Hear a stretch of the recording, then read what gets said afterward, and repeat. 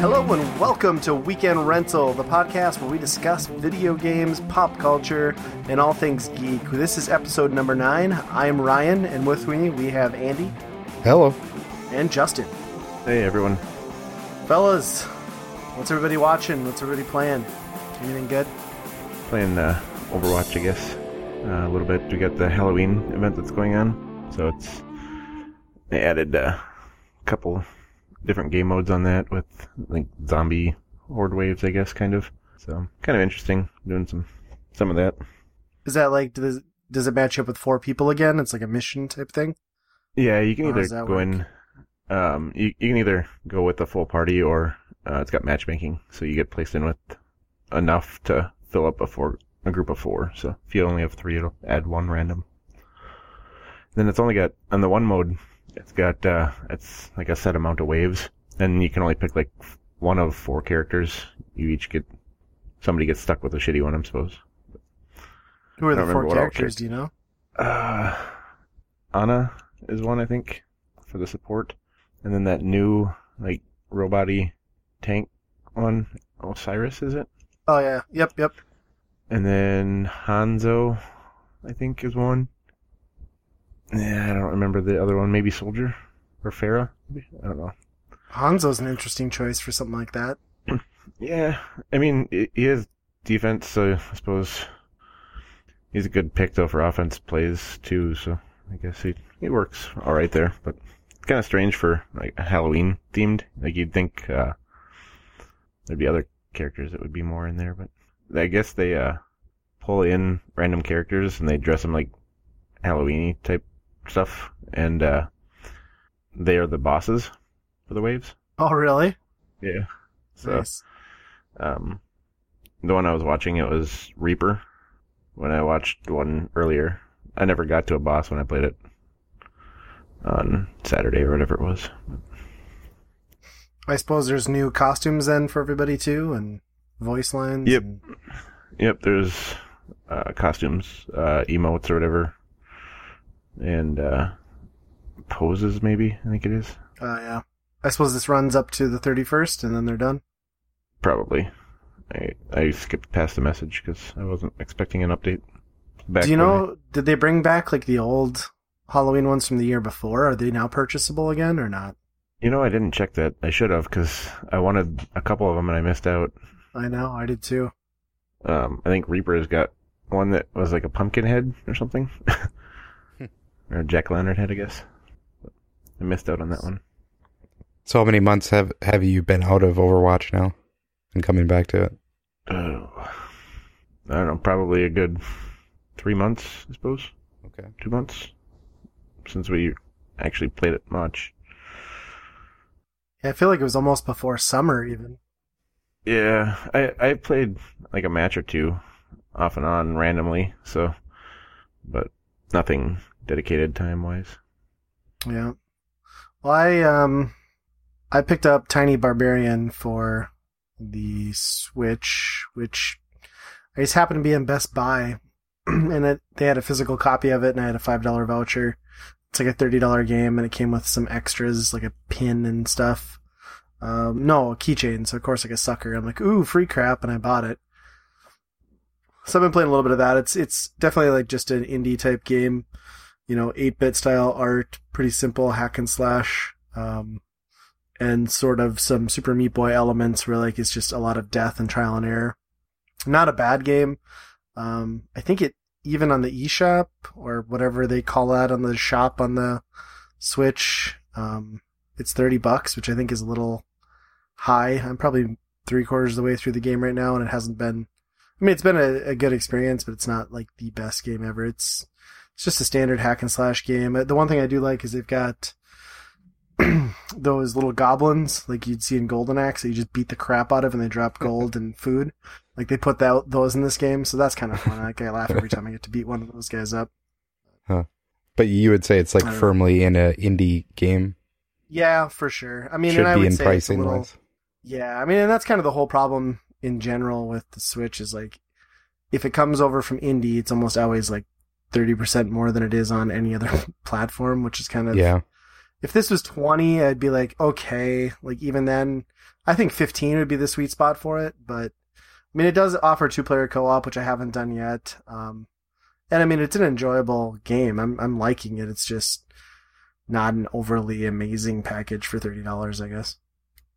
Huh. Well, it's pretty crazy. Like the top 5 sellers like on the eShop right now are like all indie games, which is crazy. Not, who would have thought that Nintendo would have put out their thing and, these other games that are not Nintendo games that are basically outselling them. Yeah. Yeah, I mean, there's like you said last time, it's become like a great home for indie, and that's like right up my alley these days. Like I have the time to play those games. They're affordable. I can get through them. It's not a big time suck, so I'm all about it. That's pretty much all I'm playing on my Switch. I mean, I'll pick up Super Mario Odyssey, but yeah.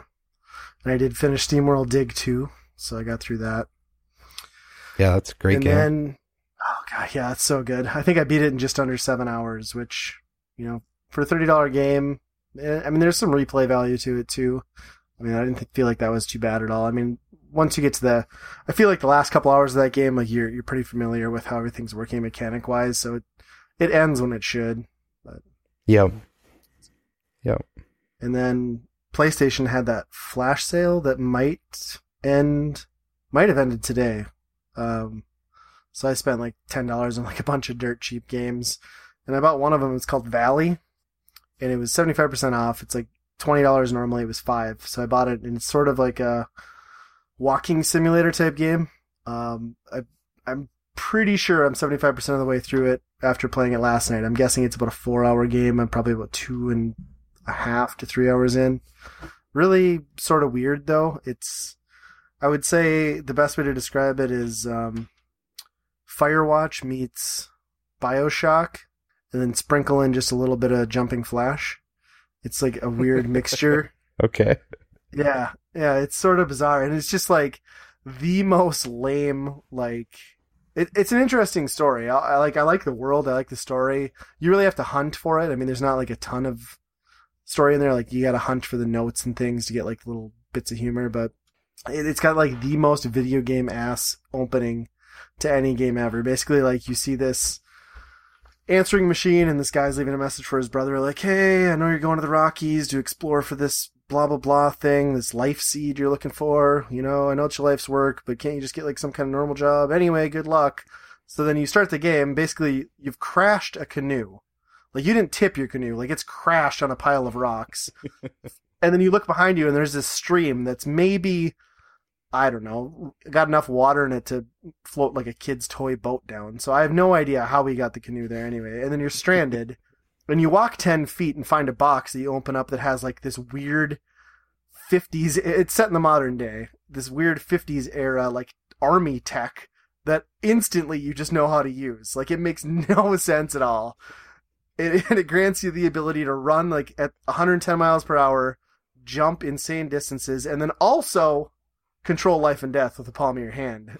Like, you can walk up to the animal carcasses and like revive them, or trees, like the same. It's like just such a loose premise to like get you into the game. I mean, it's pretty laughable, but once you get past the absurdity of that, it's pretty cool. Yeah, that's pretty funny. I need to like at least watch some videos about that. That sounds great. I know. I was looking at some reviews after I started playing it, because I kind of got into it. Like, I mean, it's definitely not. I wouldn't put it in like Firewatch caliber of greatness, but I mean, it's good for what it is. But IGN kind of blasted it and gave it like a 5 out of 10, which I don't think is fair. I think there's enough there to make it interesting. And it starts off, all nice and like lighthearted, and it gets more progressively dark as you realize like all this tech you're working with is, related to ending, like a weapon of mass destruction to end World War II, essentially. And I don't know. I mean, I haven't gotten to the end, but I see where it's going, like, pretty quickly. It's worth $5. At 20, I'd say that's a tough sale, but I'm enjoying it. I'll be done with it in like another hour, I'm sure. It's cool. Huh. Yeah. Looks like it's on sale on Steam. So. Oh yeah, I'm sure that's a dirt cheap PC game. PlayStation. Yeah, it's like $5. So. Yeah.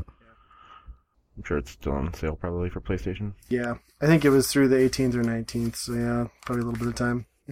It's worth that.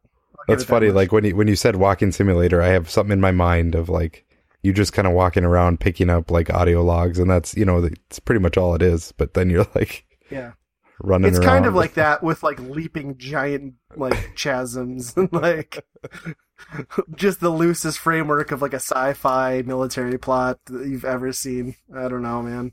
It's out there. Yeah. Random achievements pop up. You've walked 10 miles. Yeah. Congratulations. I haven't even heard of that game. No. I hadn't either, but I watched like the little trailer thing that, they always have in the PlayStation Store. And it's like, for $5 I'll give it a go. Yeah. Huh. Well, I've been playing my Switch still quite a bit. And shocking. Yeah. I finished up Golf Story, which is a great game.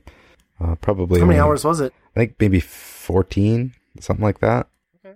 So it's definitely, on the shorter side of an RPG, at least, which I appreciate. It was a lot of fun. But I moved over to Picross S, I think is the name of this one. There is one company that works with Nintendo, and they just put Picross games out since who knows when, as long as I can remember. And if you don't know what Picross is, like a Sudoku kind of game, it's a 10x10 grid, sometimes bigger, but they'll have numbers on the side. So if it's 10x10 and one of the numbers on the side is 10, you have to fill in every part of that grid on that row. And, there'll be some that are like 8 and 1, and you have to split them up a little bit. And eventually you do a lot of logic puzzles until you figure it out, fill in the whole map, and it makes a picture that you can't even guess what the item is until it tells you what it is. Because it's only 10 pixels by 10 pixels. But so it's very detailed. Right. Yeah. High definition. But I do like Picross quite a bit, so I picked this up. It's not as good as the 3D ones. They made a couple of those, which is like an actual, like a 3D block that you're chipping away at, kind of the same premise, and it turns into an actual 3D item, where this is just like a 2x2, two-dimensional picture, which is not as good, but I don't know. You could make Picross for forever, and I'll probably pick it up every 3 months or something like that. And then get... What does that run for? I think it's 15. Or maybe it's 10. Yeah, I'm not sure. It's 15 or 10, so it's not huge. But if you don't like Picross, like, that's the only thing in the game, Right. Yeah. It's not as good as Mario's. I can't say that I've ever played a Picross game. Yeah. Yeah. Mario's Picross, that was Game Boy? Right. Yep. Other than that, I've been playing a little bit of a real life game, in my hands type of game, Drop Mix, which is technically the Switch would fall into that. Yeah, I suppose. Sorry. Got me on a technicality, I guess. Yeah, so Drop Mix is a game by Harmonix and Hasbro. They do a team up, and it's basically just a board game that has Bluetooth functionality to an iPad app. And what you do is hook up the iPad to this little board that has sensors on it, and it comes with a bunch of packs of cards, which have RFID chips inside the card, and they're all different tracks from different musical songs. So you take vocals from one song and put it on there, starts playing on the iPad, and then take a drum section from a different song and put it on there, and it mixes it all together. So it makes some pretty cool beats.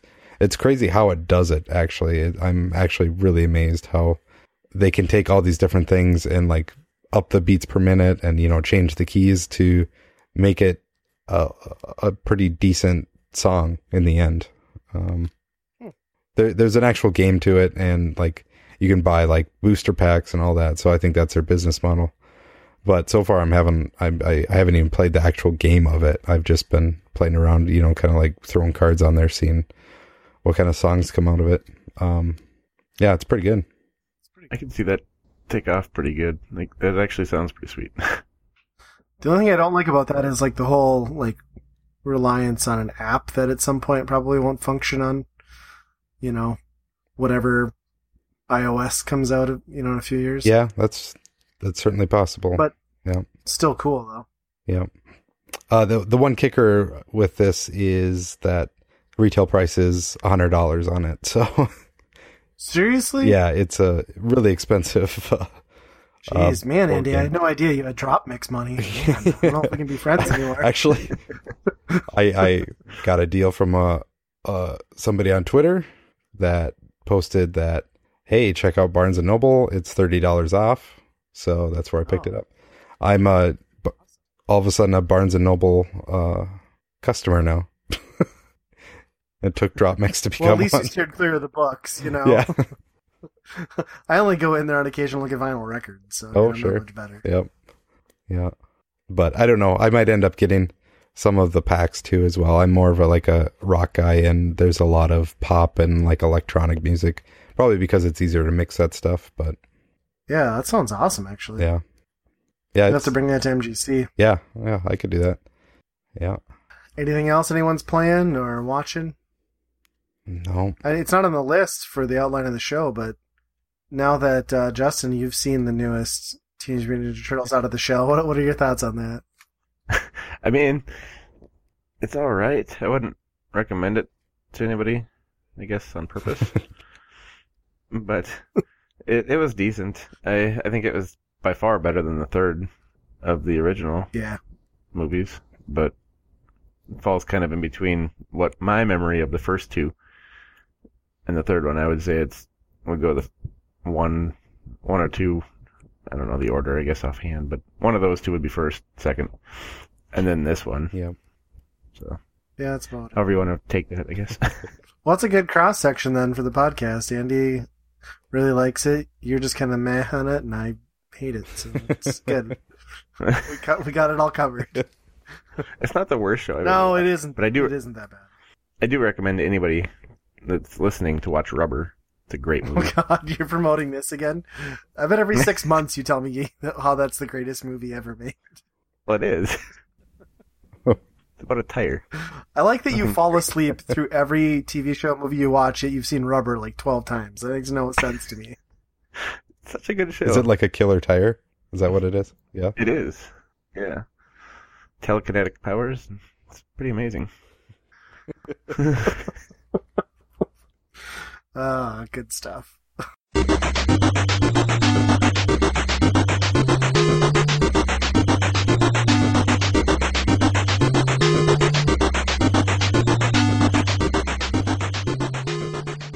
All right, now it's time for Buy, Rent, Burn. This is the recurring segment of the podcast where we each pick a game, bring it to the table, and individually we play them and decide which of those games we would personally buy, rent, or burn.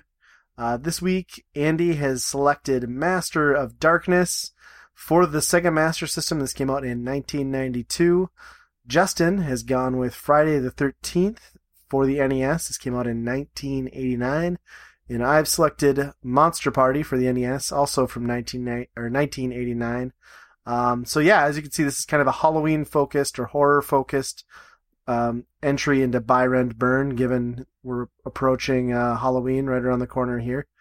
Andy, why don't you go ahead and tell us about Master of Darkness? Yeah, so Master of Darkness is, I'm kind of cheating here a little bit because it did not come to America on the Master System. I think it came to Game Gear, which is basically the same thing.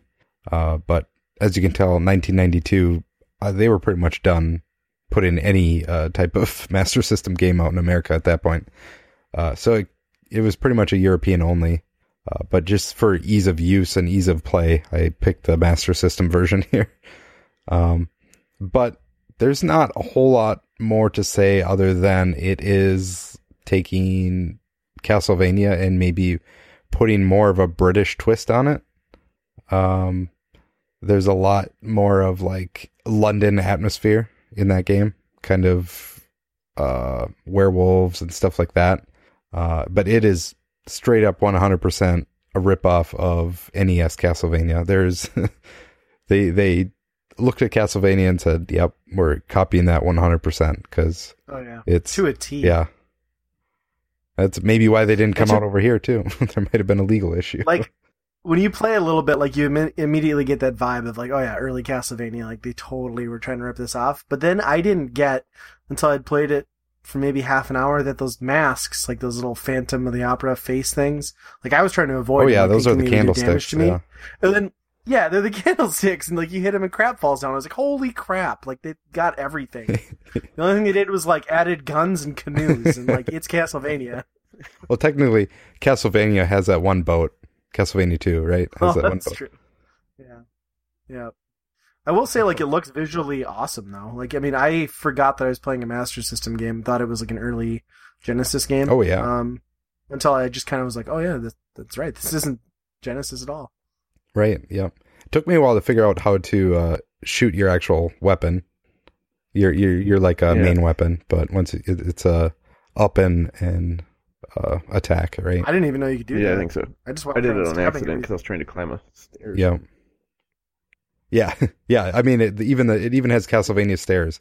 Like, I don't know many other games that have those type of stairs that you have to like walk diagonally up and down. But this has And they it. even got like the stairs being a pain in the ass. Perfect. Like they copied Yep. that formula right out of Castlevania. Like, well, I'm just gonna waddle back and forth 5 times here to see if I can go Yep. down because that's what's gonna have to Yeah, happen. and if you get hit, you fall off. I enjoyed Yeah, the back hit. Yep, I fell into the moat or whatever the hell it is. the random crouching when you're trying to go down too. Yeah, Awkward crouching.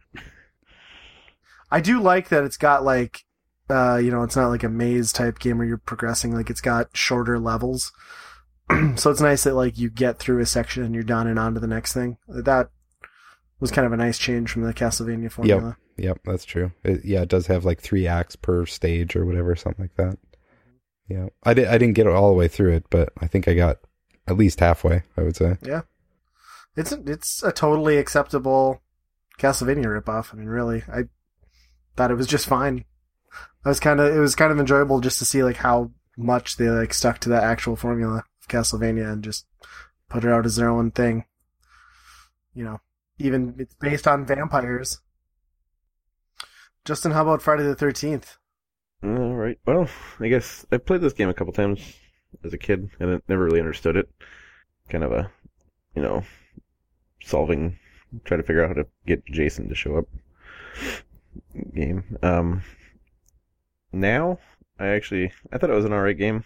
The puzzling, like the map, I still didn't understand when I first started playing it. And then after playing it a little bit, it was actually a decent game. I got to where I fought Jason and got killed a bunch.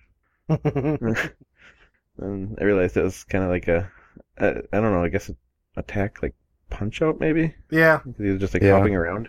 it's a crappier version of Yeah. Punch-Out. That's about right. Yeah. But I got further than I ever have, so, I felt accomplished. Yeah. What would you Yeah. describe that game as? Is it an adventure game? I don't even know how to classify this one. I suppose it would be adventure? Yeah, I don't know. adventure, side-scrolling adventure. I don't know. It's weird. Right. I will say, like, it has to be the most commercially successful, at least on the NES LJN game that was out there. I mean, almost everyone I knew that had an NES growing up had this game, just because of the popularity of, the Friday the 13th series. And I actually have like a ton of nostalgia for it because of that. Not that I particularly enjoyed the game or ever progressed anywhere as a kid, but I don't know. It's okay to pop in and waste some time, especially now, like as an adult, understanding how it's supposed to work and the progression of it. I mean, I don't have the patience to sit down and do that and complete the game, but it makes a lot more sense to me now than it ever did. Not that it's still a great game, but it's all right. Right. I mean, yeah, it's incredibly deep for like how much is going on in that game, for like what you need to do and where you need to go. And yeah, I can't even imagine being a younger kid trying to figure that out. I never did play this game when I was younger, but Yeah, I played this at my babysitter's, like my daycare. Her older daughter, she was probably a teenager, would like play this and let me play with her, and I was like 5 or 6.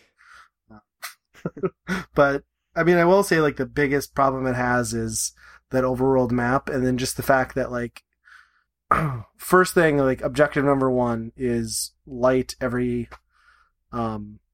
fire in each building main cabin, and like it doesn't even mark your progress.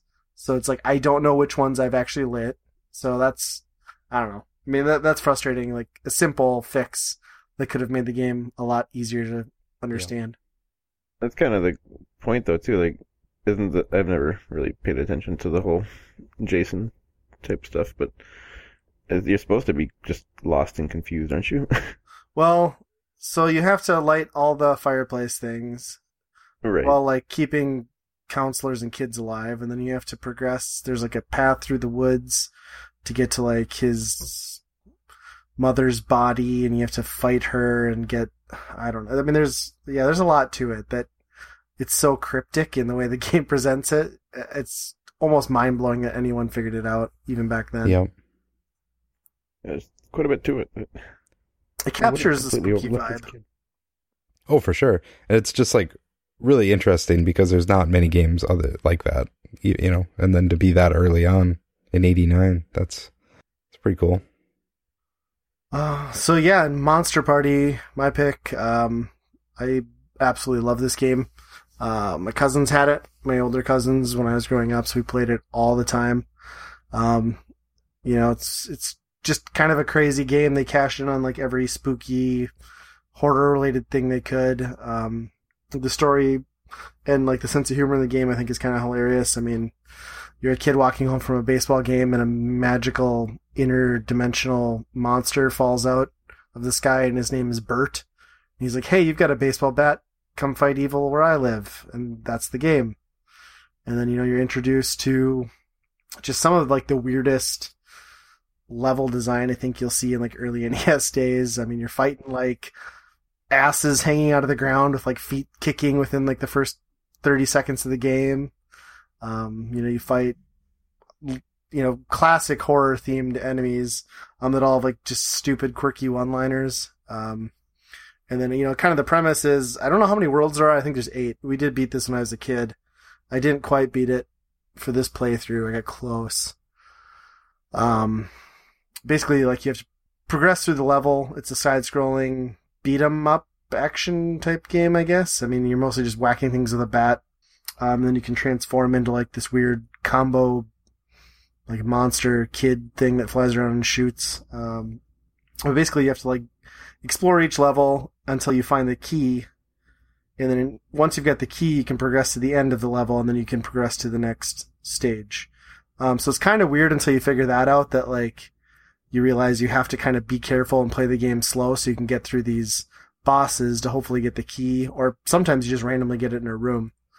I don't know. It creeped me out as a kid, and it's still kind of like a unsettling game now. Like, if you think about what Nintendo of America allowed on the NES, like, it's pretty out there. Yeah, it's definitely got some creep factor to it, but at the same time, it's got just as much like quirky stuff in it too. It's really, really weird. I mean, probably the scariest boss in that whole game is the deep fried food. Yeah. Yep. The you fight the shrimp and then the calamari ring and then the tofu, I believe. Yeah. My personal favorite boss was the one on World 5 where you just go into a room and it's like, watch me dance, and you watch two zombies dance and then you win. For a long time. I know, I beat the shit out of him for like 10 minutes straight. And I was like, why am I not winning? And then I just stopped and enjoyed it. Yeah. It's weird. Yeah. Like, and it has a lot of the bosses, the mechanic usually is kind of like the old Ocarina of Time where, you know, they shoot a projectile at you and you have to hit it back at them with your bat. And that's how, you know, mainly you're supposed to kill them. But a lot of them you can kind of cheese them by just getting up in their face and whacking them with a bat too. Yeah, it's very satisfying. I do like too how the second door in the first level is just a dead tarantula with like flies flying over it, and the caption is "I'm dead," and then it gives you like a power. Yeah, doesn't he say like "Sorry, I'm dead" or something like that? Yeah, sorry, I'm dead. Yeah.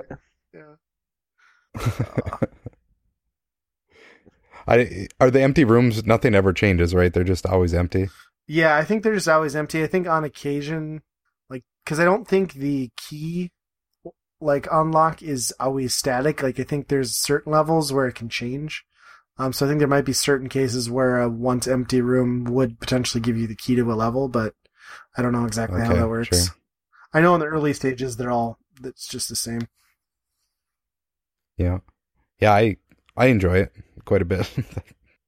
Just from like, especially how it starts out where it's a little weird, but it's like happy. And then halfway through the stage, it just like turns into like horror. Yeah, the cactus just goes like super evil. Yeah.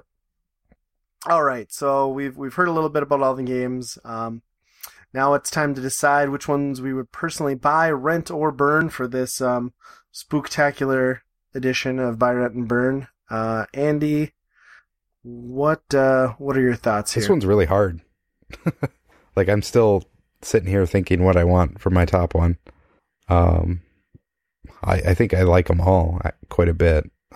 But for me, I'm probably going to play Master of Darkness a little bit more just because it is that much of just like a classic Castlevania that you've never played. So it's kind of fun exploring that type of world all over again without replaying the same thing over and over again. For my rent is going to be Monster Party, just because, like we were talking, just the weird quirkiness to that game it just drives you to want to keep doing that. If they didn't have some of those weird bosses in there, I don't know if I would continue playing, because I just want to keep going to see what else is weird in that game, and it just keeps going. And my burn is Friday the 13th, and it's not necessarily a burn. It's just like I don't have the patience to actually do the game how it's supposed to. But I respect it enormously for what it was trying to pull off on the NES, and I think it did a good job for the most part without really having a guide or, like an influence that they were basing that design off of before. So, yeah, all good games though. Justin, how about you? Let's see. Well, it's kind of funny. Side note: Friday the 13th, I believe, is listed as one of the worst games of all times by some of the critics, which is kind of strange because I thought it was actually a decent game. Yeah, it's LJN, so it gets blasted. Right. I guess this is a tough one, like Andy said. I think I'm gonna have to go with Master of Darkness just because it felt like it played the best.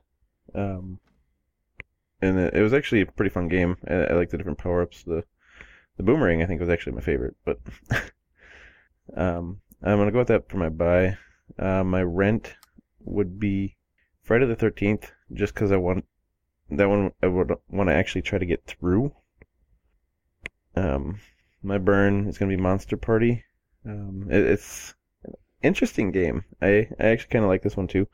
It's tough to pick between them all, but I think that would have to be my burn. It's just entertaining game though.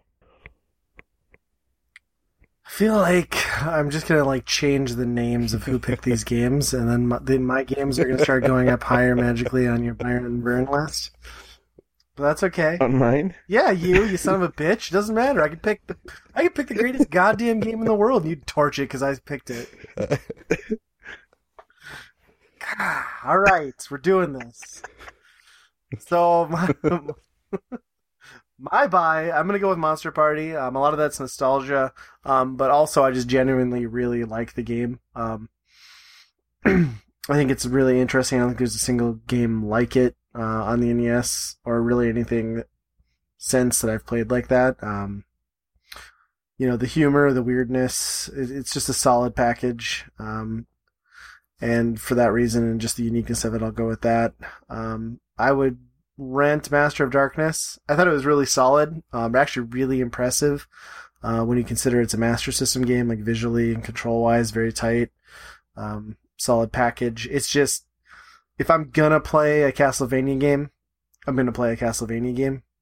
So it's a nice imitation, and certainly if I was a Master System owner at the time and could get my hands on it, I'd be really impressed with it. But I would rent that one, and then I'm gonna burn Friday the 13th. Again, not that I think it's an awful game. I actually do have a lot of nostalgia for it and enjoy playing it, but it's just I'm never gonna it's just too obtuse. I'm never going to finish the game the way it was intended. You know, I don't think it's fair to assume that a player could pick it up and do that anyway without cheating and looking at some guide online. So for that reason, I mean, it's just kind of a mess outside of, you know, the overall presentation, which I think is spot on. But yeah, that'd be my burn. You would not believe how many times I went back and forth between our games. Just so you know. Well, I just know which one you burned, you son of a bitch. Had to be done. No, that's insane. Who burns Monster Party over one of the worst games of all time? Like, you're ridiculous. You're burning Biohazard Battle. Fuck. I could hand you the best game on a fucking silver platter and you'd torch it. Maybe. Depends on what the other games are. It's ridiculous. Ridiculous. Well, at least we all had like a different answer for a change because we've been like strangely like lining up on a lot of these. So it's nice that we were all kind of all over the place. And again, none of these, even though, I mean, Friday the 13th obviously is considered a bad game. Like, I don't know. Again, like a lot of nostalgia there. And like, I don't think any of these games are bad. I think they're all pretty enjoyable in their own right. So it was a good week and it was cool to have like a bunch of spooky themed games for Halloween lined up. Yep. I do think Monster Party would have more replayability, I guess, than Friday the 13th by far. I probably even more than That's Master of Darkness too, for sure. Yes, but, Yeah. Yeah. I think the weird thing with Monster Party though is like the upfront difficulty that it throws at you in levels 1 and 2 is like so That punishing pumpkin guy is bad. because after you get through those 2 levels, yes, he sucks. But like once you get through those first two levels, like especially if you're not like always into playing like retro games that are kind of punishing anyway, it kind of levels out really once you hit level 3 and on. So it's weird that they made it so difficult up front, but I don't know. It's also one of those games where it's unlimited continues, so it's got that going for it, I guess. Right. Cool. Well, successfully completed another Byron Burn. That was a fun one, actually. I'm glad we did those.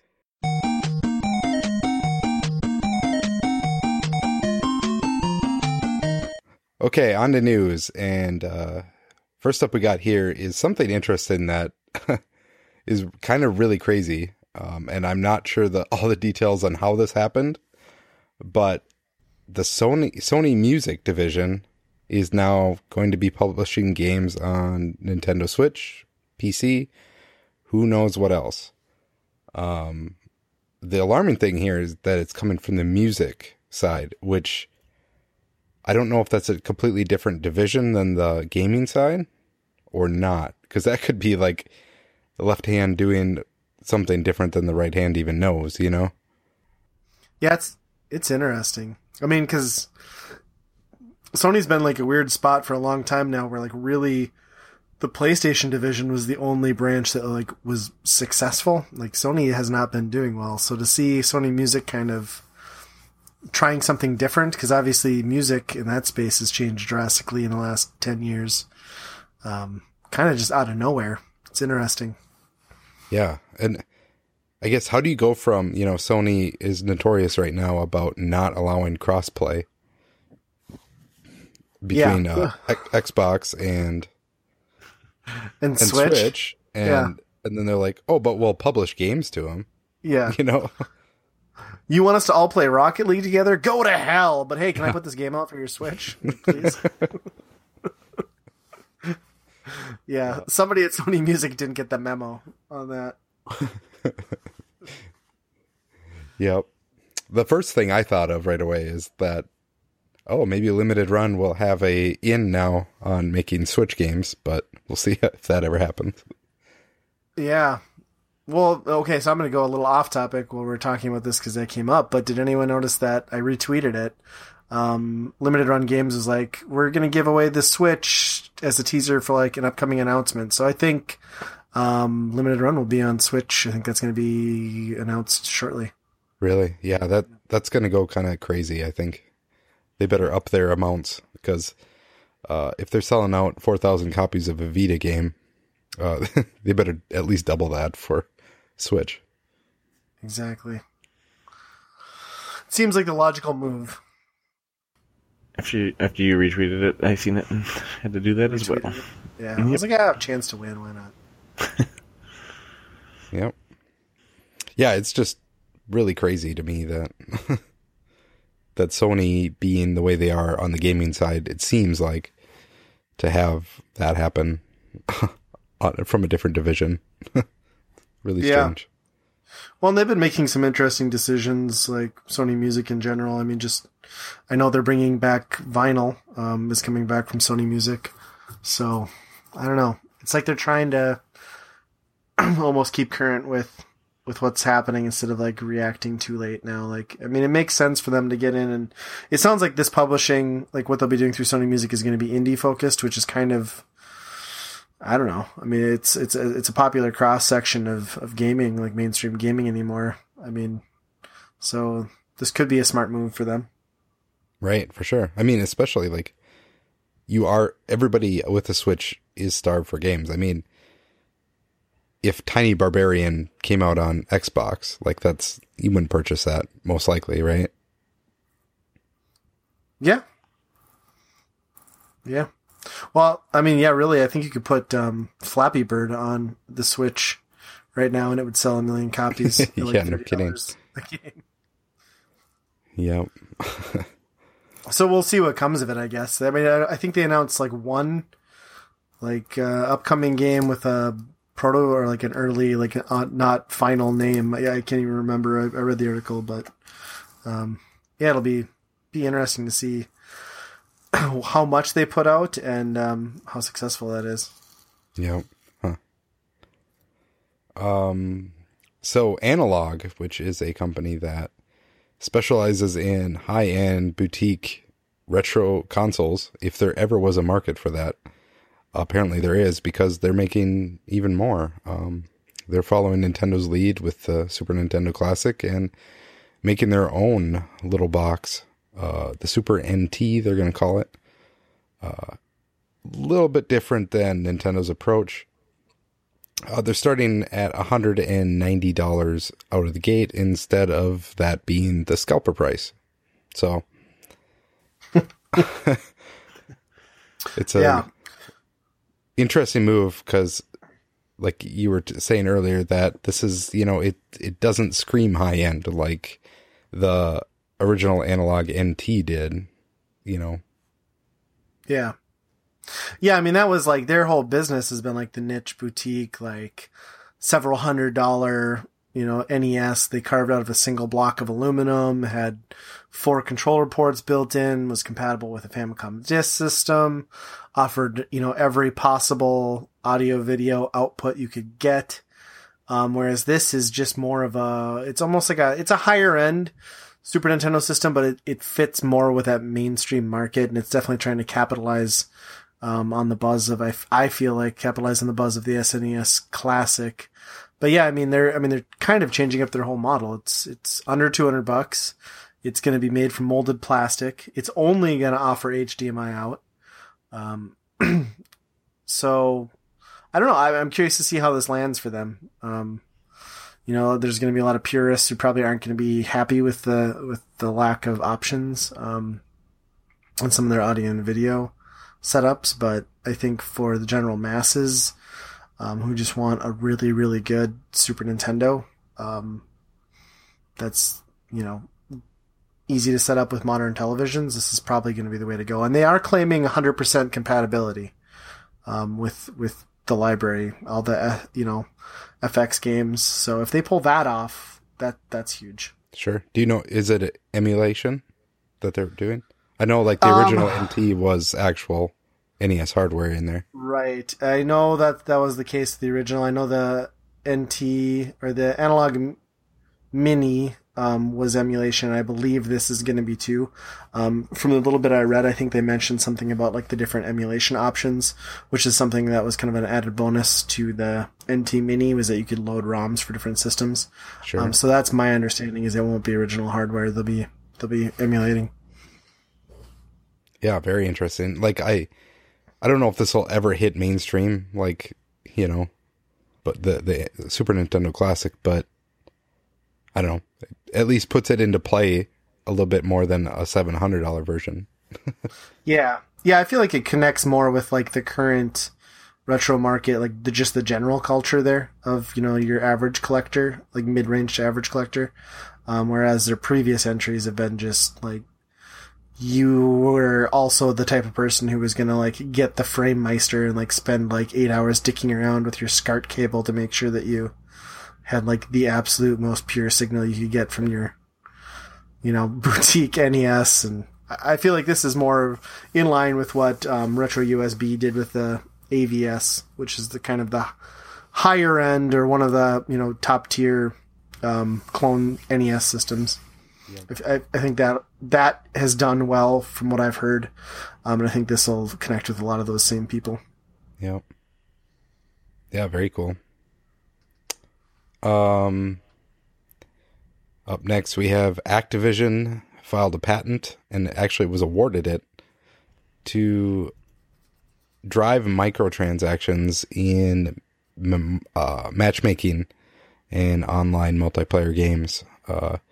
Basically to make your performance seem like you're worse than the next guy, just to make you, have that drive to buy better stuff, to be on the same level as what you think your competition is. Is that correct? Yeah. Yep. And then to alternatively reward you on your microtransaction purchase to put you in a lobby that would give you better odds to be successful with that purchase, to like overinflate your ego and sense of satisfaction with your microtransaction. So, I mean, this is all conceptual. Activision has not. I mean, they were just awarded the patent. It was submitted in 2015. They've stated it hasn't gotten into any games, but it's still sort of a disgusting premise, to a current gaming culture who's already like fed up with microtransactions and loot boxes. I don't know. Even if it never comes to be, it's just one of those things that just makes me want to like kind of puke, or at least throw up in my mouth a little. That they even got to the point where they thought that might be a avenue to make money, Yeah. Yeah, it is pretty gross, for sure. Fucking Activision.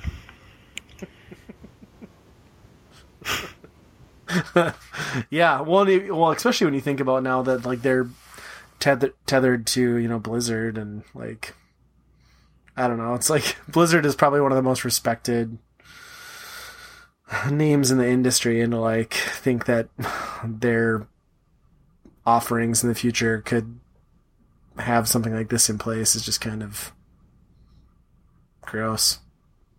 Right. But I mean, I guess it's to be expected, right? I mean, apparently the microtransaction model has been wildly successful for these AAA developers, and if they can figure out a way to play the odds in your favor, I mean, I guess it's no different than casinos, rigging payouts and things on slot machines, but it's just still kind of a disgusting thought, I guess. I mean, they kind of put out a statement the past couple weeks. I mean, the story was going around like, our loot box is actually gambling.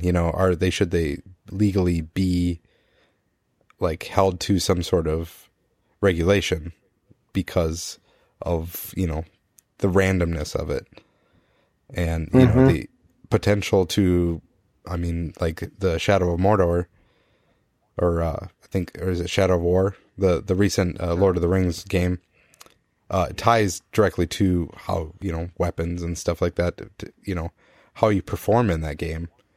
So it does get a little bit gross that way. At least when the loot boxes got popular, you think of Overwatch, that's all cosmetic stuff where it doesn't really change the game. But if you have somebody that has that drive to get better quickly and doesn't really want to wait, or is just kind of vulnerable to that I don't know, it's kind of gross because it picks on them a little bit. Yeah, there's definitely some addiction things that come into play there for the right personality. Yeah, That's what the performance boosting too. Like, what is it, Advanced Horseshit or whatever it was? Call of Duty? Or I guess it was Warfare. Right. Advanced war shit. That one, like, you could actually do the loot boxes and get better guns than the default guns. Like, better accuracy, better range and stuff. Like, doing it that way is kind of bullshit, because I'm not going to spend hundreds of dollars to get that gun where for a random chance. Like, I don't know. Right. Yeah. The whole thing is just, it's stupid, and it shouldn't be in a game. Right. Well, I just think, like, anytime you've got, like, a multiplayer online game and the bottom line comes down to the money I paid on top of what I paid to purchase the game results in me having an edge over any player, I think that's bullshit. Like, just straight out bullshit. Right. And on top of that, they usually don't even give you odds of, you know, if you want the legendary thing in there, they don't really give you odds on what your chance of actually getting that out of a box, right? You know? Right. Right. They should offer you, like, some sort of, I don't know, I like how Overwatch does it. I don't like loot boxes, but if you're going to do it like Overwatch, where you get coins, and you can go in and buy what you want then, once you've got enough coins. Yep. Right. Yep. Because then that way, you're not screwed over completely. Well, and again, you know, at the end of the day, like, Overwatch does it right, where, like, it's kind of annoying that there's loot boxes in there, but nothing that I get out of a loot box impacts how well my character performs in the game. Exactly. Like, beyond my own skill, and that's the way it should be. Yep. Exactly. Hopefully, you know, something with Shadow of War here, that is reflected in the sales, right? Because if it isn't, and it ends up working, it's going to be a hell of another decade here, I think. Shadow of War do that, or what? Yeah, there's some sort of loot boxes in there that basically give you better stuff. Well, that's kind of been the controversy with that all along, is, like, what place does a loot box have in a single player, like, narrative driven game? Like, it's already weird, you know, Yep. in that way. Yep. Yeah, and speaking of, this next story kind of fits right into that, because EA is shutting down Visceral, who was working on a Star Wars single-player game. And basically what they said is, we're shutting them down. We're moving this project to more online games as a service, which leads me to believe that they're going to be filling it full of loot boxes as well. That seems like their thing now, you know. It's all the big publishers, they're definitely heading that way, where, hey, it's an online connected game, much like Destiny, and yeah, you're going to be paying for some loot boxes or some, you know, some extra stuff as well. But it is disappointing. I mean, Visceral's been around for a long time. They're well known for, you know, series like Dead Space, and for them to just kind of get shut down by EA is nothing new by EA. I mean, they've shut down even massively bigger companies than that with a lot greater legacies.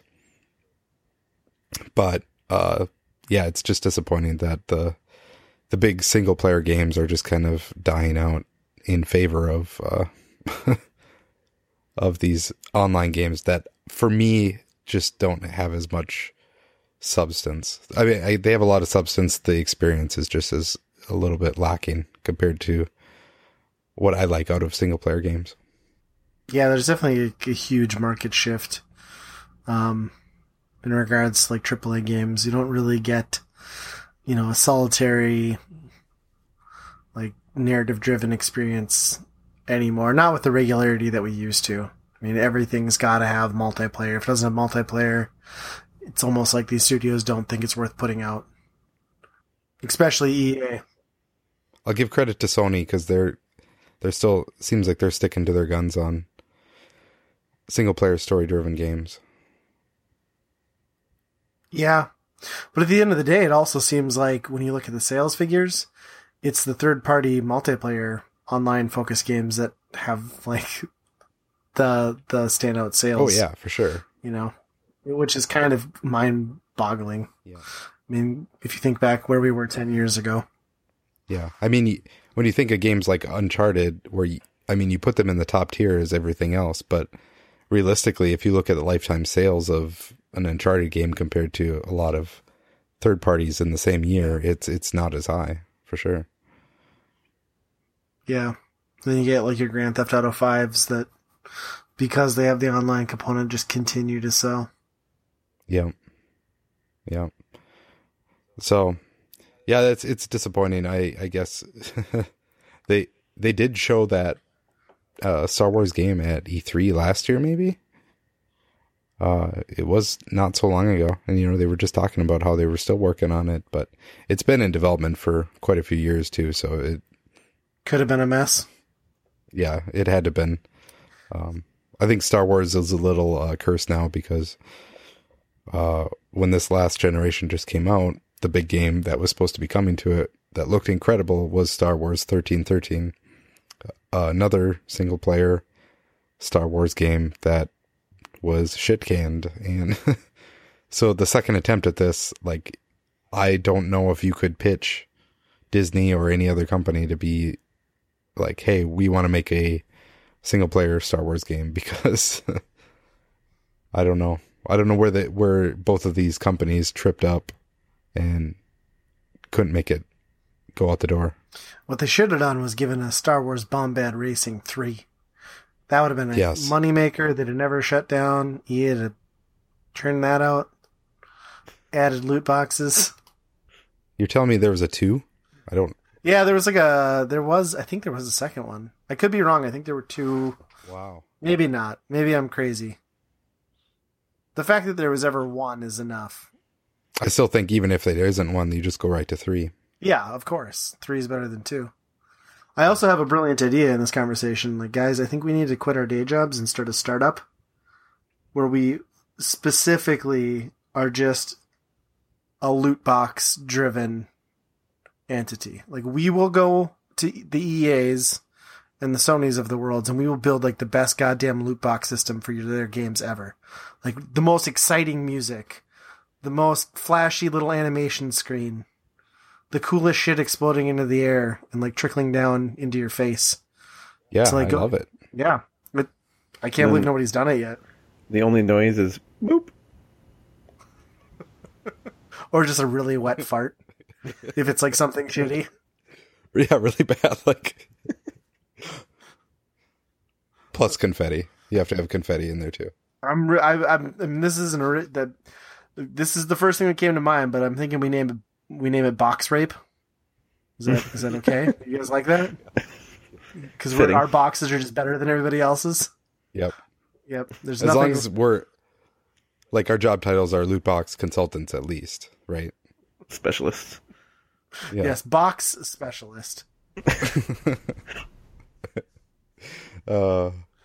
Yeah, that could be pretty lucrative in the next few years, I think. Yeah, I mean, they've got studios that only develop like the multiplayer online aspects of like AAA games. Why can't we be like the loot box like studio that just does? I mean, this is gonna work. I can feel it. Yeah. Okay, speaking of loot box, let's talk about Loot Crate. If you want to sign up for Loot Crate, our offer code is lootcrate.com/weekend rental. / please sponsor us. Right. If you see like a 404 not found page, you just got to kind of like search around a little bit more. You'll find it. Mm-hmm. It's there, we promise. Yeah, or just better yet, go to Lootbox and ask them, why haven't you sponsored Weekend Rental yet? Yeah. This is weird. I think it's a pretty good plan. We should be able to pull it off this time. What do you think, Abdul? Can you give me a number crunch real quick? Yeah, give me a sec. I'm coming up with 32.33, repeating, of course, percentage of survival. Oh, that's a lot better than we usually do. All right, chums up. Ready, guys? Let's do this. Leroy Jenkins! Oh my god, he just ran in. And for today, or for this week's episode, I guess we got a topic of World of Warcraft. I have no life. I guess basically, the initial launch of the game, I honestly didn't really know about this game when it first released. I think I found it, in 2006 or 7, I suppose. I think that's kind of the same time that you got me into it in 2007. Yep. So the initial release, personally, I'm not much for this type of game generally, so I'm kind of surprised that I actually caught on and liked it as much as I did, but quite a bit to it, just, as far as the actual game. So it's just so much that can be done, in my opinion. Even if you don't want to go progress for, end game content and stuff, you got professions to level, and I think that's kind of mainly what we focused on when we first started playing. But massive continents and villages and races and enemy types. Yeah. So if we go back into the way back machine, in 2007, Justin and I first met in our first jobs working at a lovely retail chain that I won't name. But basically, we were both young, early 20s. We had these jobs where we didn't have to be to work until 9 or 10. And we could afford to stay up playing this game until, wee hours of the morning. 5 in the morning sometimes on weeknights, and we'd still make it to work. And this, like Justin said, an MMO, a massively multiplayer online RPG type game like this isn't something that appealed to me. And Justin and I were both gamers when we started working together. And I remember making fun of him for playing this game and just kind of talking, because I had played EverQuest on the PS2 actually, which was a pretty not pleasant experience. And when he explained this game to me, I just kind of gave him shit, and I was like, "Oh, let me guess, you beat giant rats and whack spiders with sticks, super fun." And then he gave me a free trial or something, or you could get a free trial, and I started playing this, and just the expansiveness of what you could do in the game and things to explore, I instantly hooked. And then, it's kind of made us, friends pretty much ever since. We invested, I don't know, probably as much waking time into World of Warcraft in 2007 as we did to our actual real lives. Probably. That's a fair statement. I think I can remember playing till 10 at night, going down to the bar, getting shit-faced. Bar closed at 1 or 2, coming back and then hopping back, being you're going to get on, right? Yeah, I'm just going to go to bed. I'm no, you're going to get on, right? And then we'd get on, and we played till just drunk as shit till 5 or 6 in the morning. And then still went to work. It was bad. I've never had... this is not a game that I would normally get into, and I've never had a game grab into me in the way that World of Warcraft did. And it's one of those... And I loved it. So what is it? What is it about that? Do you think it was always having a checklist that you need to do? For me, I think it's, you got your goals that you want to achieve, and you're just so close. And then once you get there, you're oh, well, now I got to do this. So then you start doing that. And before you realize it, it's, 5, 6, 7 a.m. It's that one more thing, and then you can fuel that, and then the added bonus that somebody you actually know is you're adventuring. To me, World of Warcraft wasn't my Tauren was running through a game. It was fucking Justin and I took on Crossroads and battled off the fucking Alliance who were attacking the. I mean, that's the whole thing. Is it's almost these real world experiences that you have with people in this world that almost feels that real to you. It's just this weird, and that sense of progression and that sense of one more thing. And I don't know. That in itself is one thing. And then you add in just the other people playing with you, and it just becomes almost gross. With how involved you get with it. For example, I will say, if I had found this game before I started dating my wife, I would be living in my parents' basement, like eating fucking microwave burritos and like 500 pounds by now, probably still playing this game. Like it pulled me, like she pulled me out of it. Like, but I can't believe she even like stayed with me through like how bad I was hooked into this game. Like I remember, so we hadn't been married. We got married in the end of 2007. Not Justin and I, my wife and I. What? And yeah, I'm sorry. And I remember, like, it was like so I had a weird retail job, so I didn't get like full weekends off, but it was like my one night off. Like it was Saturday night or whatever. Didn't have to work Sunday. And I got off work late, retail job again. And Jill's like, my wife was texting me, and she's like, come on out, I'm at the bar with like these people and blah, blah, blah. I'm like, yeah, but World of Warcraft. So she's like, no, like texting me throughout the night. I'm like, no, I'm good. So then I just like instantly, like I'd walk in the door, throw everything down, wouldn't even eat, grab 2 Coors Lights because I was gross and drank Coors Light at the time, and just like sit next to the computer, log in, play. It's gross. I'm sorry, Andy. So this particular instant was like a wake up call for me because like we were nearing our wedding, and like she came back from the bar this particular night. Like she was drunk, obviously that had something to do with it, but she was genuinely pissed, validly so. And Justin and I, voice chat had just been introduced, I think.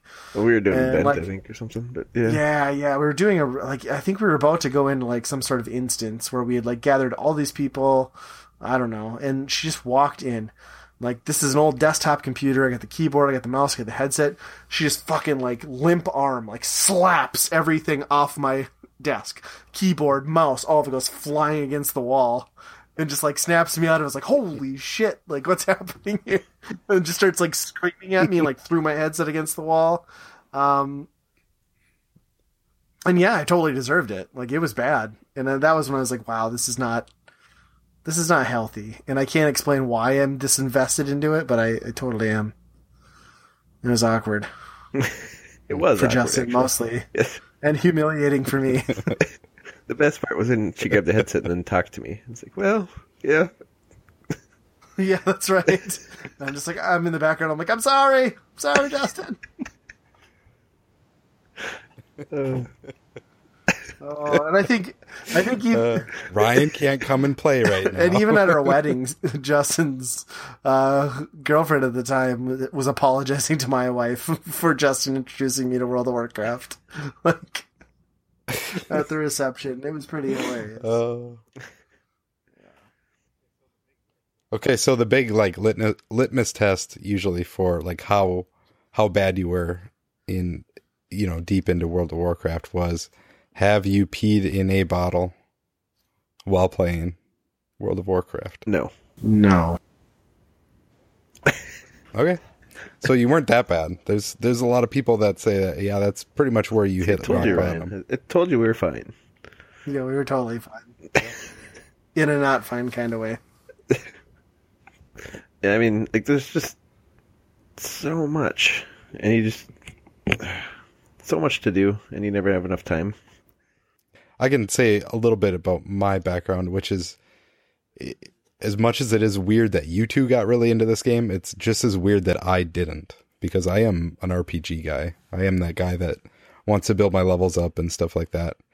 And I think it mainly became out of the name of Warcraft, because I was a big fan of Warcraft 2 and 3, which are real-time strategy games, not anywhere close to what World of Warcraft is.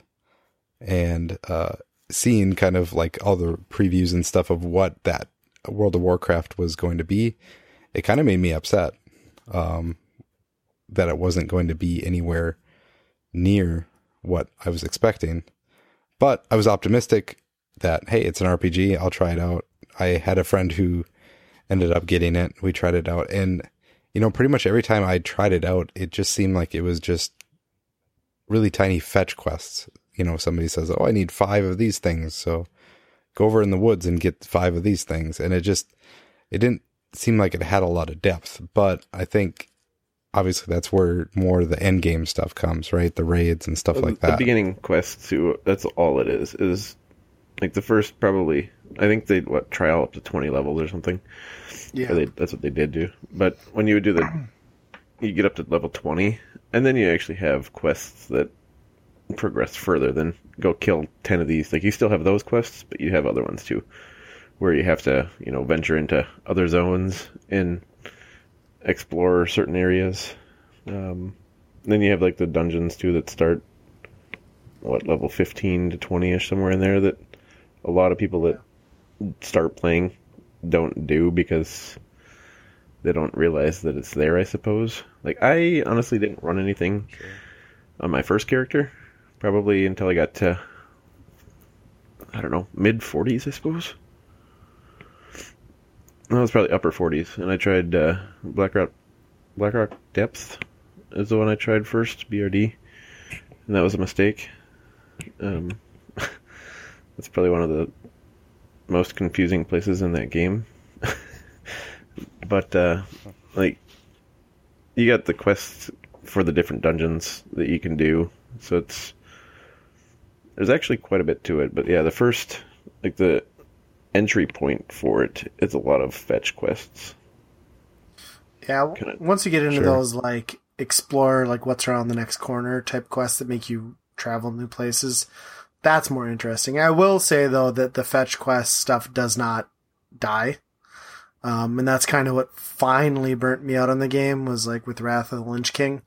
I'm like, sure, I'm in this new area, and I'm doing all this stuff, and I'm still getting 10 of these and killing 20 of those, and like that wasn't what I wanted to do to get to the like raids.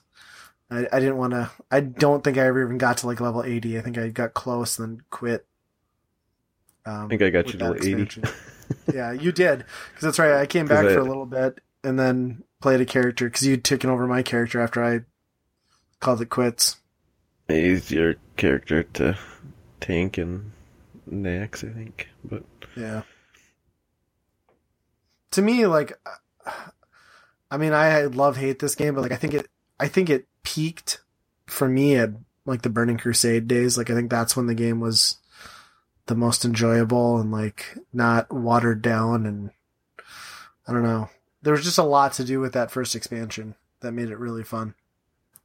The first expansion, like once you got, because I think you quit in there for a little bit too in Burning Crusade. I did. I quit at the end of Burning Crusade. Yeah, I got to I'm going to play till I'm level 70. And then I remember like being online and it was like, level 70, peace out. And I logged off and it was done.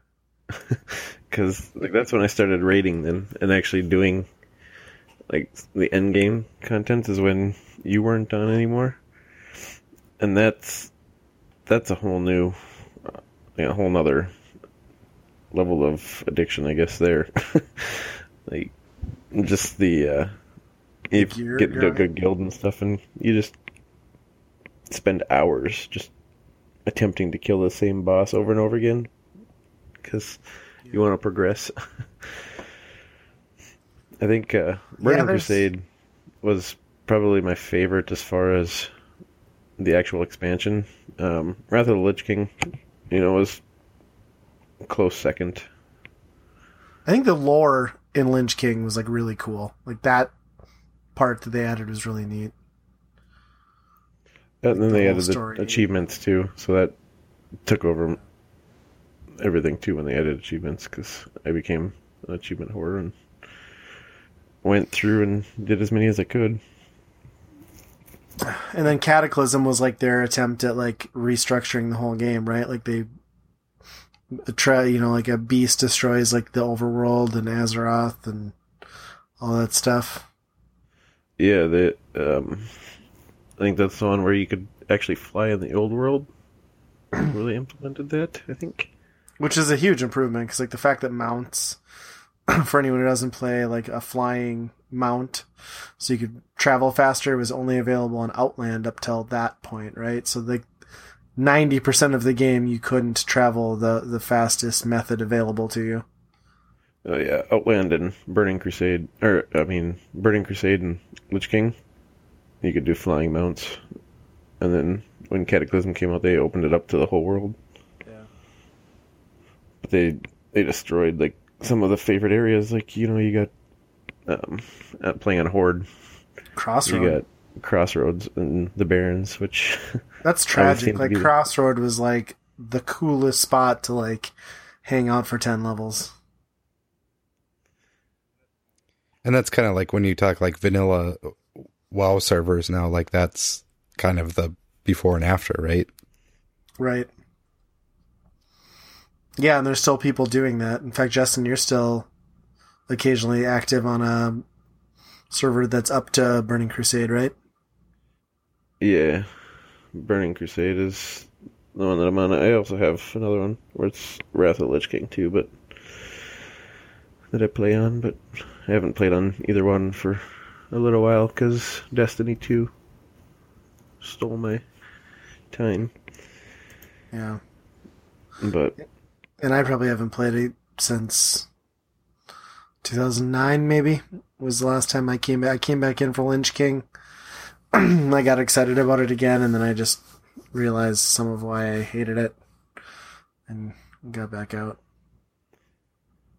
But I still, I mean, I look back fondly. I mean, there's so many memories and, like, I don't know. It just feels, there's something about that feels very real, more so than any other game.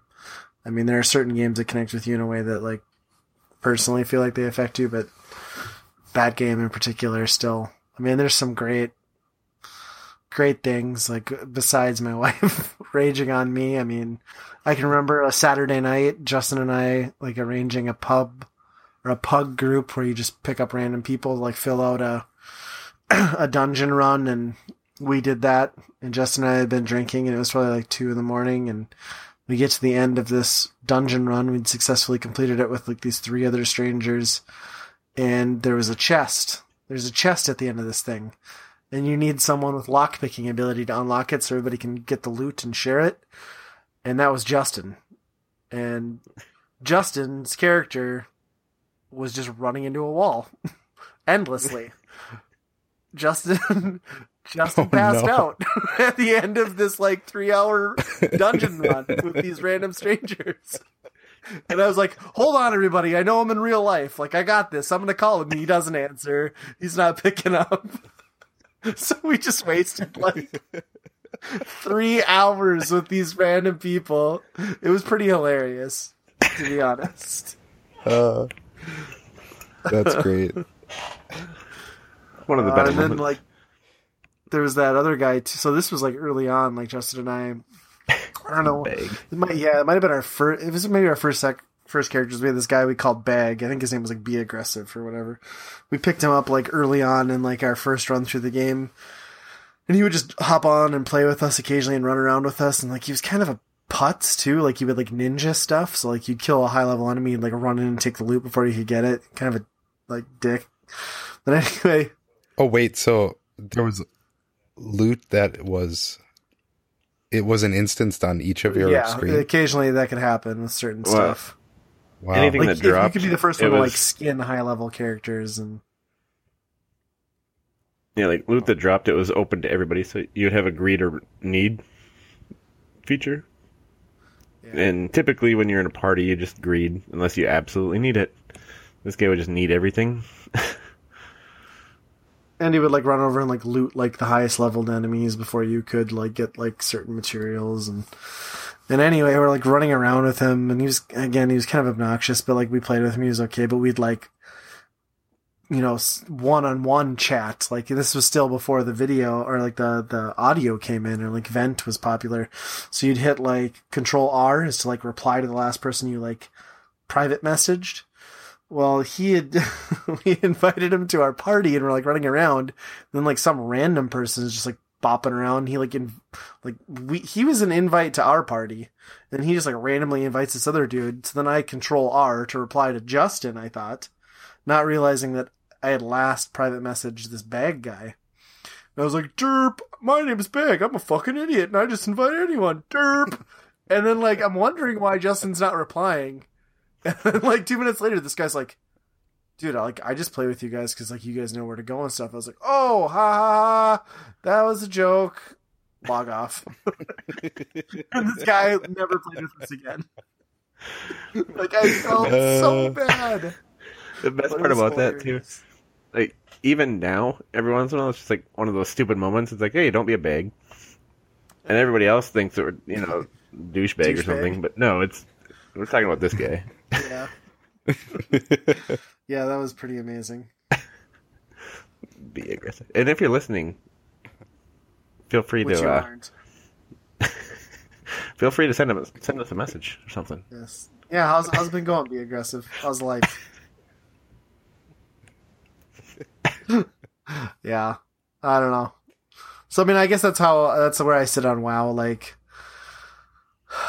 I mean, I look back on it fondly. Like, I just, it's not the game for me anymore. But like, man, I have a lot of great memories there and like lasting friendships out of that deal. So, I mean, I don't know if Justin and I would still be buddies this many years later if we hadn't like started our gaming addiction through that and continued to play games like through the years. No, we wouldn't. Yeah. Plus, I'm kind of a douche. So. It's pretty crazy though. Like, I have so many people that I met through WoW that I actually still talk to through, Facebook or even text messages. Just good friends now. Like, it's kind of crazy. People you don't actually know, but you know them because you But you ran know that them. raid together, and you know what I mean? Yeah. well, yeah, like a bunch of them I spent, 2 to 3 years every day, Right. 6 hours a day, if not more. Like, Do you think that'll ever be replicated again? Like this that type of no. atmosphere? I don't. Not for me. I don't. There might be other people that have experiences like that with like there might be kids now, like early 20 kids doing the same thing with Destiny 2, but like for me, I don't think I'll ever have a game that pulls me in like that, in that way. Sure. Yeah, I guess in that way. For me, no. It's possible. Other games, I don't know what could hold as much as what World of Warcraft ever did. Like in the future, I still like World of Warcraft is still a huge game. Oh yeah. So I don't. Yeah, we're coming up on almost 20 years, right? That game came out in 2005. Yeah, it came out 2004. Oh, God, that's sick. Wasn't that 2004? That might be. Yeah, At least That it's sounds about right. Yeah, I think it was before yeah, Xbox. it was November 23rd, 360 came out. 2004. So, Yeah, 15 years. wow. And it still's got like at least 5 million people, right? Something like that. Yeah, I Yeah. would say it's Well, True. Blizzard said they're going to continue rolling out content through 2012. Like, that was their minimum. Or not 2012, 2020. 2012 I was gonna say, happened. they beat that.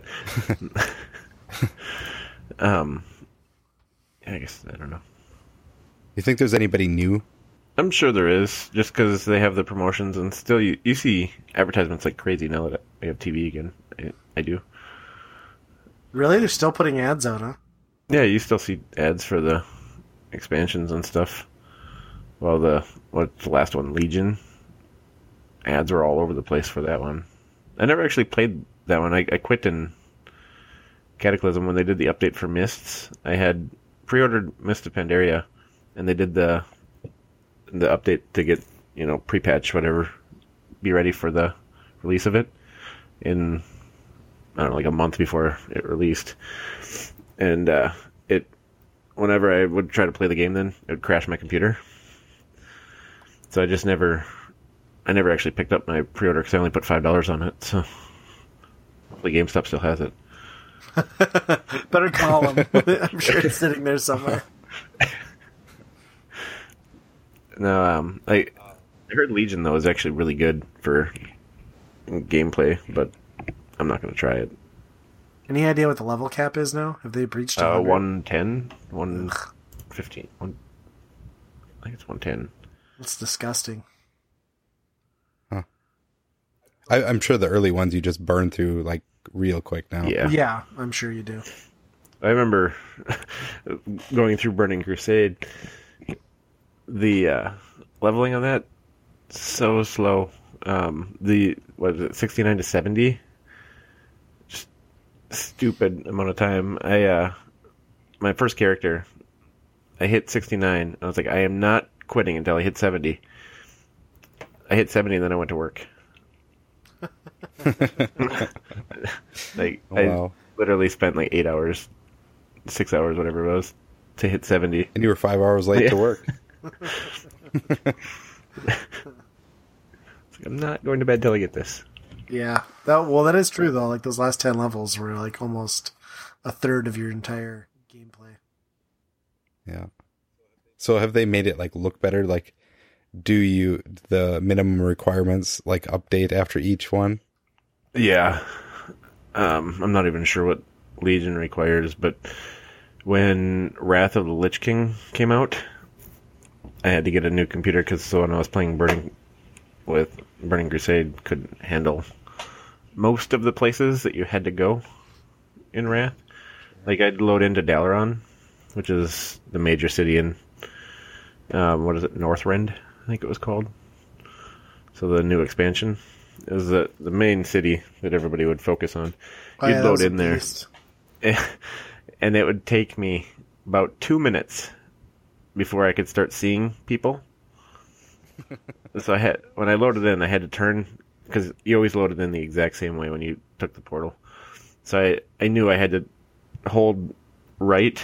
It was like half a second or whatever, and then just push straight forward until I was facing a wall, and just like zoomed all the way into the wall. So stuff would load, otherwise it would crash my computer. I do that every time. And so I ended up getting a new computer because couldn't handle it. But yeah, level requirements go up each time, or like spec requirements do. I don't think any computer I have right now could handle anything that's out now for Legion.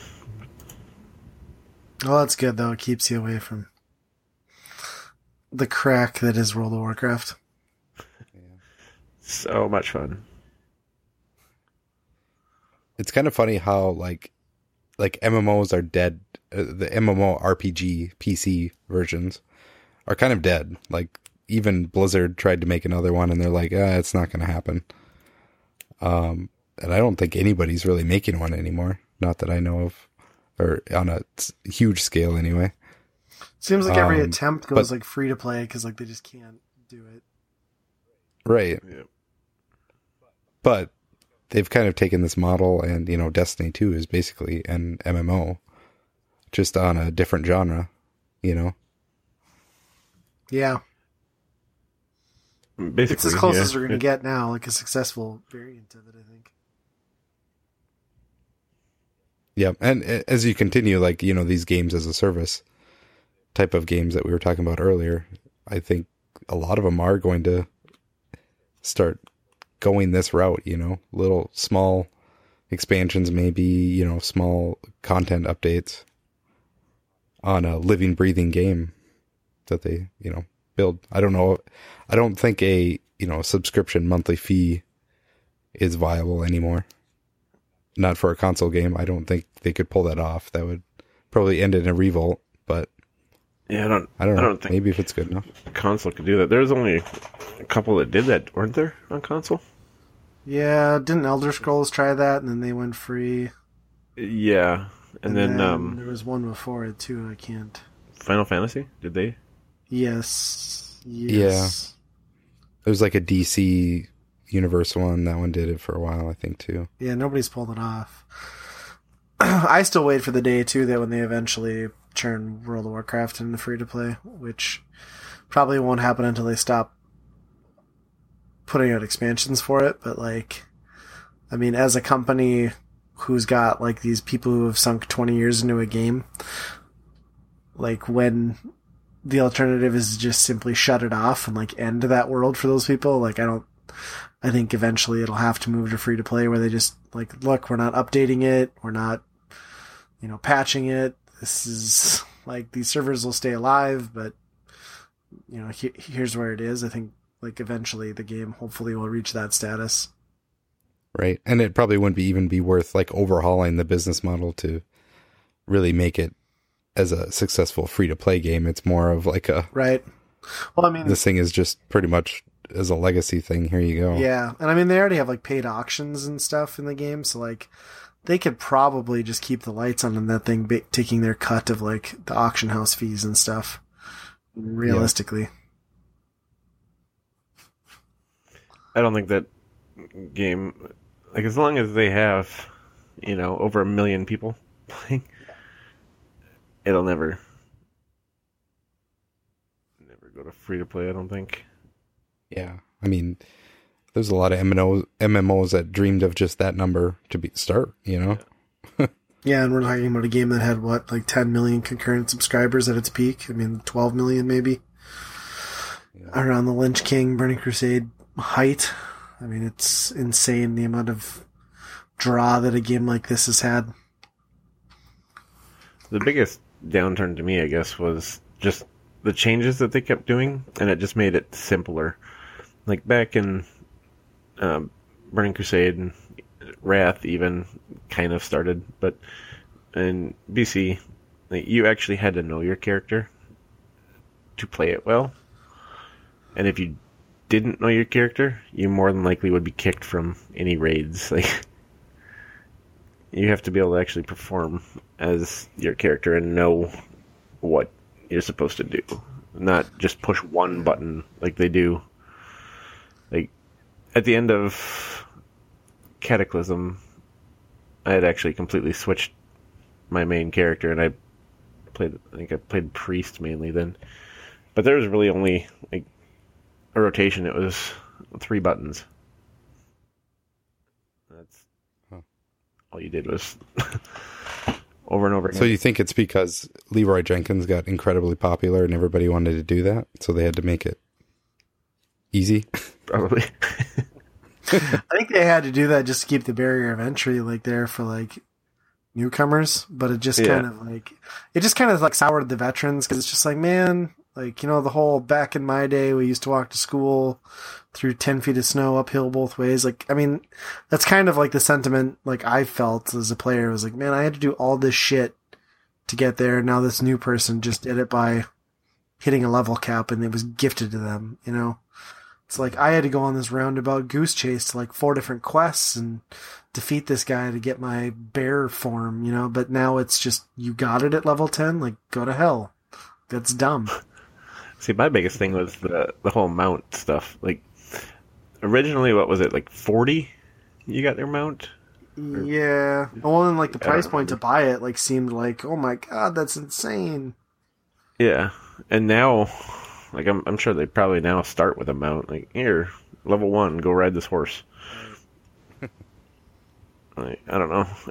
Some of the enjoyment came from earning it, and like because it was a challenge and the grind, and when you take that away, it just becomes worthless. Yeah, I could see that. It's like anything in life, if you don't have to work for it, does it really hold value? Yep. So what you're saying is, WoW just kind of turned into communism. Yes. It's a game for fascists. We boil it down to the essence. Perfect sense. Never thought of it like that, but yeah, that is true. All right, so World of Warcraft, a great buy and burn. I think we've successfully completed episode 9 of Weekend Rental. Justin, why don't you take us out? All right, so we got website. It's going to be www.weekendpodcast.com. Check us out on Facebook. You can find us at Weekend Rental Podcast. You can like us and communicate to us on there. We're also on Twitter. We're at Weekend Rental PC. You can follow us on there and, again, communicate to us on there.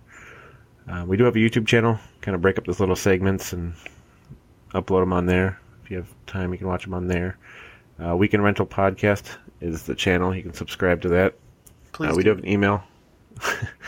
Ryan checks our email daily. It's going to be weekendrentalpodcast@gmail.com. One of these days we will get an email, so I'm anxiously awaiting. he really likes injury pictures of, broken bones, stuff like that. Just said that. You can also find us on iTunes, Google Play, and Stitcher. Go ahead and subscribe on there. Leave a review. And as always, be kind, rewind.